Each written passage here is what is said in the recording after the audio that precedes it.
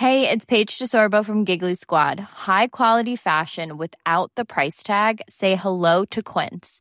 I'm snagging high-end essentials like cozy cashmere sweaters, sleek leather jackets, fine jewelry, and so much more. With Quince being 50 to 80% less than similar brands. And they partner with factories that prioritize safe, ethical, and responsible manufacturing. I love that. Luxury quality within reach. Go to quince.com/style to get free shipping and 365-day returns on your next order.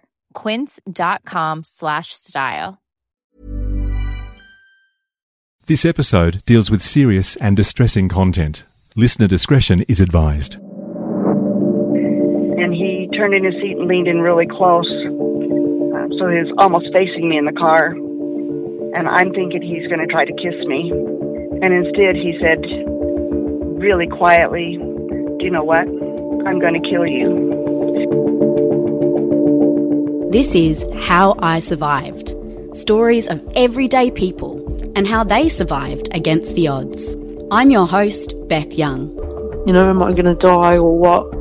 I mean, I look back at it now and I thought, how did I ever survive that? I think that I probably survived for a reason. How I Survived. In 1974, Rhonda Stapley was a pharmacy student at the University of Utah. A committed Mormon, she didn't smoke, drink, or go to parties. She'd never even set foot in a bar. My worst thing probably that I consumed that I shouldn't have, my little secret sin, was Pepsi. I liked Pepsi. But one autumn day, Rhonda Stapley accepted a lift from a stranger. He was a good-looking law student, not much older than her, and he seemed really nice. She had no idea of the horror that would unfold. It was a Friday. I'd had classes at the university until early afternoon, and then I had a dental appointment downtown. And I'd taken a city bus to the dentist appointment. And then after the appointment, I had walked over to a city park, a couple blocks away from the dentist's office, to kind of break in a new pair of hiking boots that I'd gotten. And then a little while later, my mouth started to come unnumb from the dental procedure, and I could tell that my mouth was going to be sore, and I decided that I really should find the bus and get back up to the university where I could get to some aspirins or something. So I went to a bus stop, and I waited and waited. So I was just about to, cross the park and see if I could find a different bus stop that would still take me up to the U, when this tan Volkswagen drove by. The car drove by just really slowly, past me at the bus stop, and kind of stopped just barely past me, and the driver put it in reverse and backed up and reached over and rolled down the passenger window and asked me where I was going. And I told him I was trying to get up to the university, and he said, "That's where I'm going, hop in, I'll give you a ride." This was 1974 in Salt Lake City, and things were safe then, and people helped each other then, and it wasn't a time when people were afraid of people. I'm sure bad things happened, but they never seemed to happen around me. Rhonda had no way of knowing, but she was sitting beside Ted Bundy, one of the world's worst serial killers. Over 4 years, Bundy tortured and murdered 36 women. It's likely there were more. But the monster could turn on the charm. He was a nice-looking young man, looked like a college student, presented himself as a college student. He had dark curly hair, dark eyes, and a friendly smile. And I didn't feel any kind of fear. It just felt like a fellow college student helping another college student. We started driving, and we were having just kind of idle conversation, and I told him, "I'm Rhonda, and I'm a pharmacy student," and he told me he was Ted, and he was a law student. And just a couple of blocks, he turned a direction that you could get to the university, but it wasn't the normal route to the college. And I asked him about that. I says, "Why are we turning here?" And he says, "Oh, I hope you don't mind." He was really polite, and he asked me very politely, "I hope you don't mind, but I have a really short errand to run up by the zoo." So I told him no, it was fine, I didn't mind. I figured I'd still be home faster than if I had waited for the bus. And then we drove up to the zoo, and he didn't stop at the zoo, he kept going. And I sort of joked with him, says, I thought you were taking me to the zoo. And he says, no, I didn't say to the zoo. I said near the zoo. And we kept going. That road goes through a little town and goes over the hill and comes back in drops into another canyon and heads back into the city. And so now we're driving back into town, and I'm not worried because we're going the right direction and he hasn't been inappropriate at all. But Ted didn't keep driving in the right direction for long, and Rhonda started to feel uneasy. Instead, he turned left and we were going up another canyon. And that was when the ride started to feel different and maybe not safe.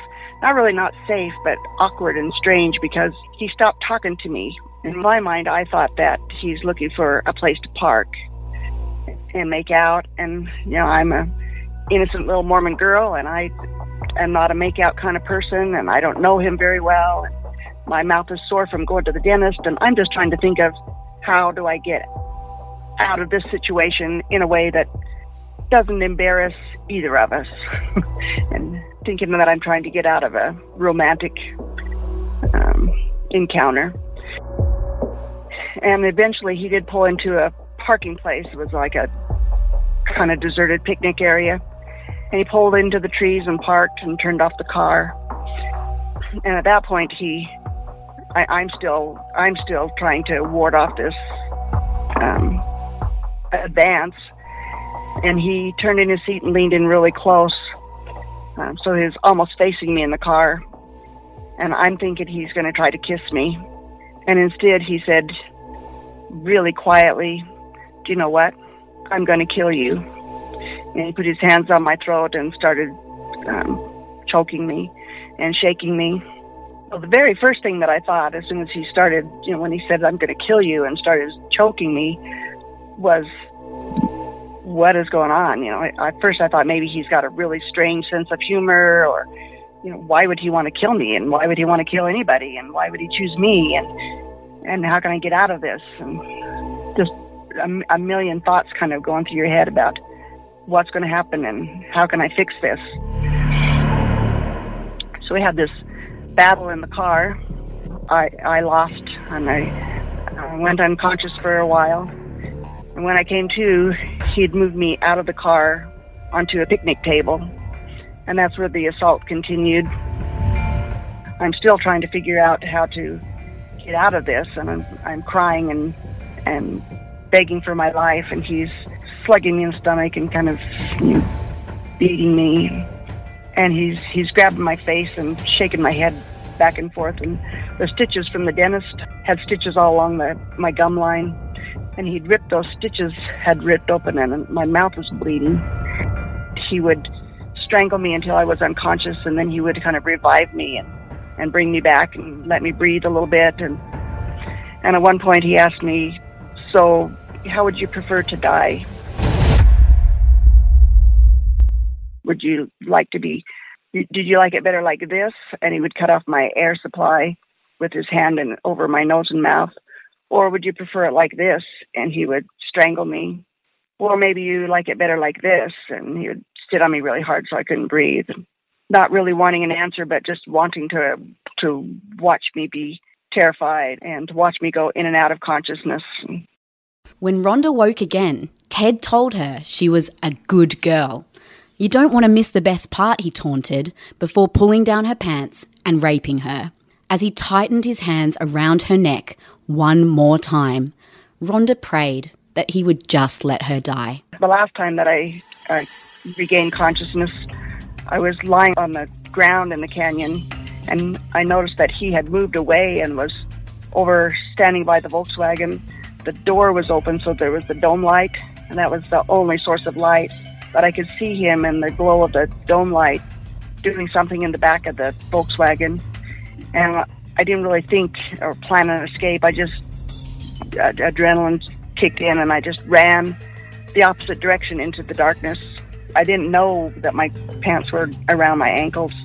But because of that, I only could take one or two steps, and I fell just immediately. There happened to be a fast-moving mountain stream right there, and that's probably divine intervention or something that made all of those events line up so that I was able to escape, but I fell into that river that swept me away from my attacker.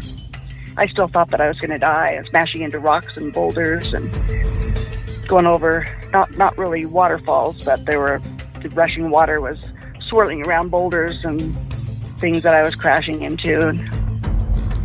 When Rhonda finally got out of the water, she still had on her hiking boots. Bundy hadn't taken them off when he raped her. So she pulled her pants up and decided to walk home. The first thing that I thought when I got out of the water and was rearranging my clothes was, nobody can ever know that I did this stupid thing. I nearly got myself killed. I felt embarrassed and stupid, and like my roommates and my friends would treat me differently or disrespect me, and that I wasn't pure and innocent anymore, and that I had been ruined. And I thought that if my mother found out, she'd make me drop out of school and go home. And I imagined people pointing at me and saying, "That's that girl that was raped." I thought I was just an isolated incident, and I was just going to suck it up and pretend it never happened. Well, I had some bruising and things on my face.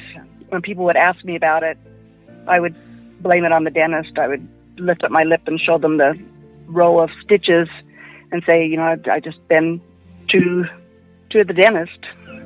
Someone would say, "Gosh, you look really terrible. Have you been in a car crash?" And I'd say, "No, I've been to the dentist, see?" And I'd show them my stitches. And everybody seemed to buy that story and believe me. I guess no one had any reason to suspect that I had been assaulted, because those things didn't happen in my city in those days. But just a week before Ted Bundy had abducted Rhonda, he'd murdered 16-year-old Nancy Wilcox. Then, 3 more girls went missing in Rhonda's area: Melissa Smith, Laura Aim and Debbie Kent, all 17. And, like Rhonda, they were all petite, with long brown hair parted down the middle. So in my mind, I was not connecting them, and I was just thinking, boy, there are a couple of bad guys running around in our city. And then in November, so it had been almost a month since my attack, that's the day that Ted Bundy attacked 2 different women. He attacked Carol DeRanche, kidnapped her from the Cottonwood Mall, and pretended to be a police officer and convinced her to get in the car with him, and then he tried to handcuff her. She managed to escape, and then she went to the police. And then later that same day, he'd gone to Bountiful, and it's a little town about 11 miles from here, and had kidnapped Deborah Kent and murdered her. Her body's never been found. But that really made the news when there was those 2 attacks on the same day.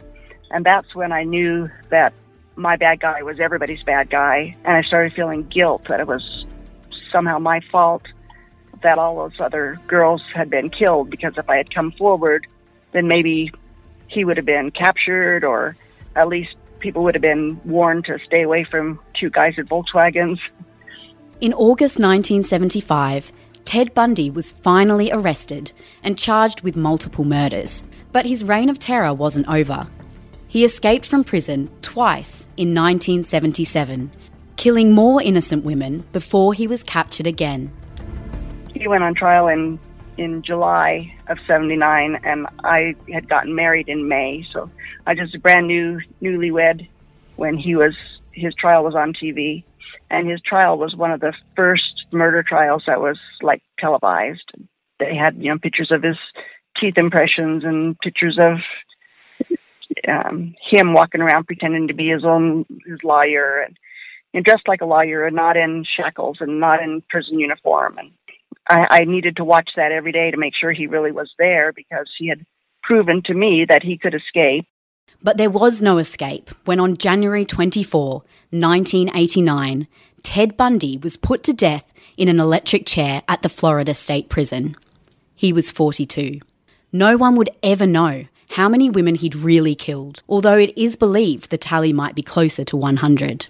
Bundy may have been dead and buried, but Rhonda Stapley was still living with her terrible secret. A mum of 2, she'd never told a soul, not even her husband.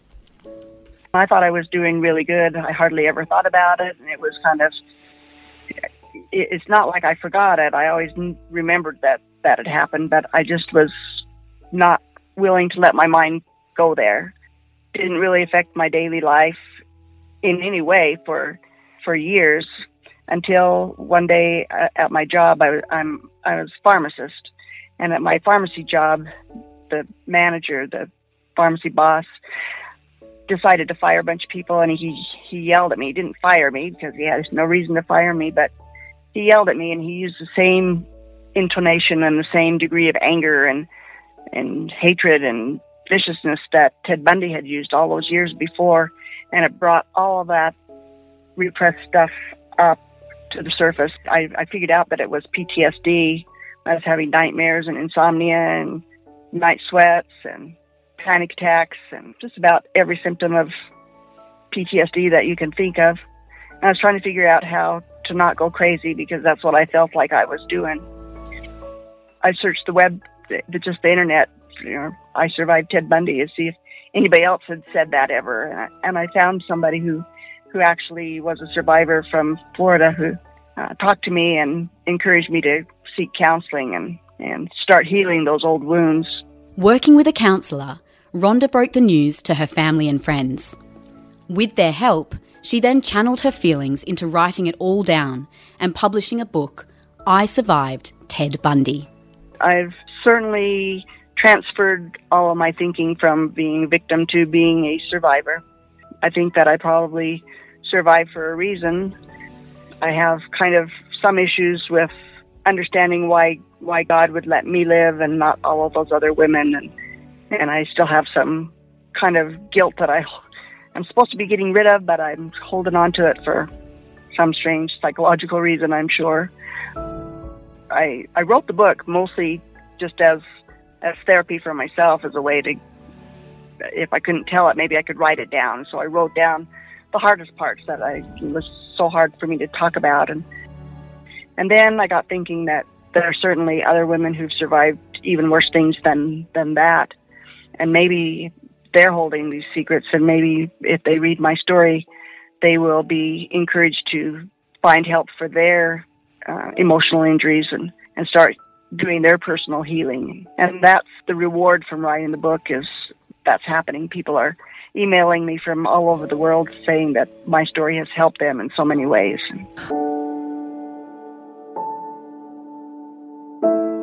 If you struggled with the themes in this episode, please call Lifeline on 13 11 14 or contact your local crisis centre. Rhonda's book is available at Amazon.com. If you enjoyed this episode, please subscribe so you don't miss more incredible stories of survival. We'll bring you a new one each week. For more amazing real-life tales, pick up your copy of That's Life or visit that'slife.com.au. Next week on How I Survived. So he made me swallow the 3 sleeping pills. I remember waking up and he was standing over the top of me. I don't know what time it was. And then I seen him grab a knife and he just looked at me and he didn't say anything and he just cut my throat. How I Survived.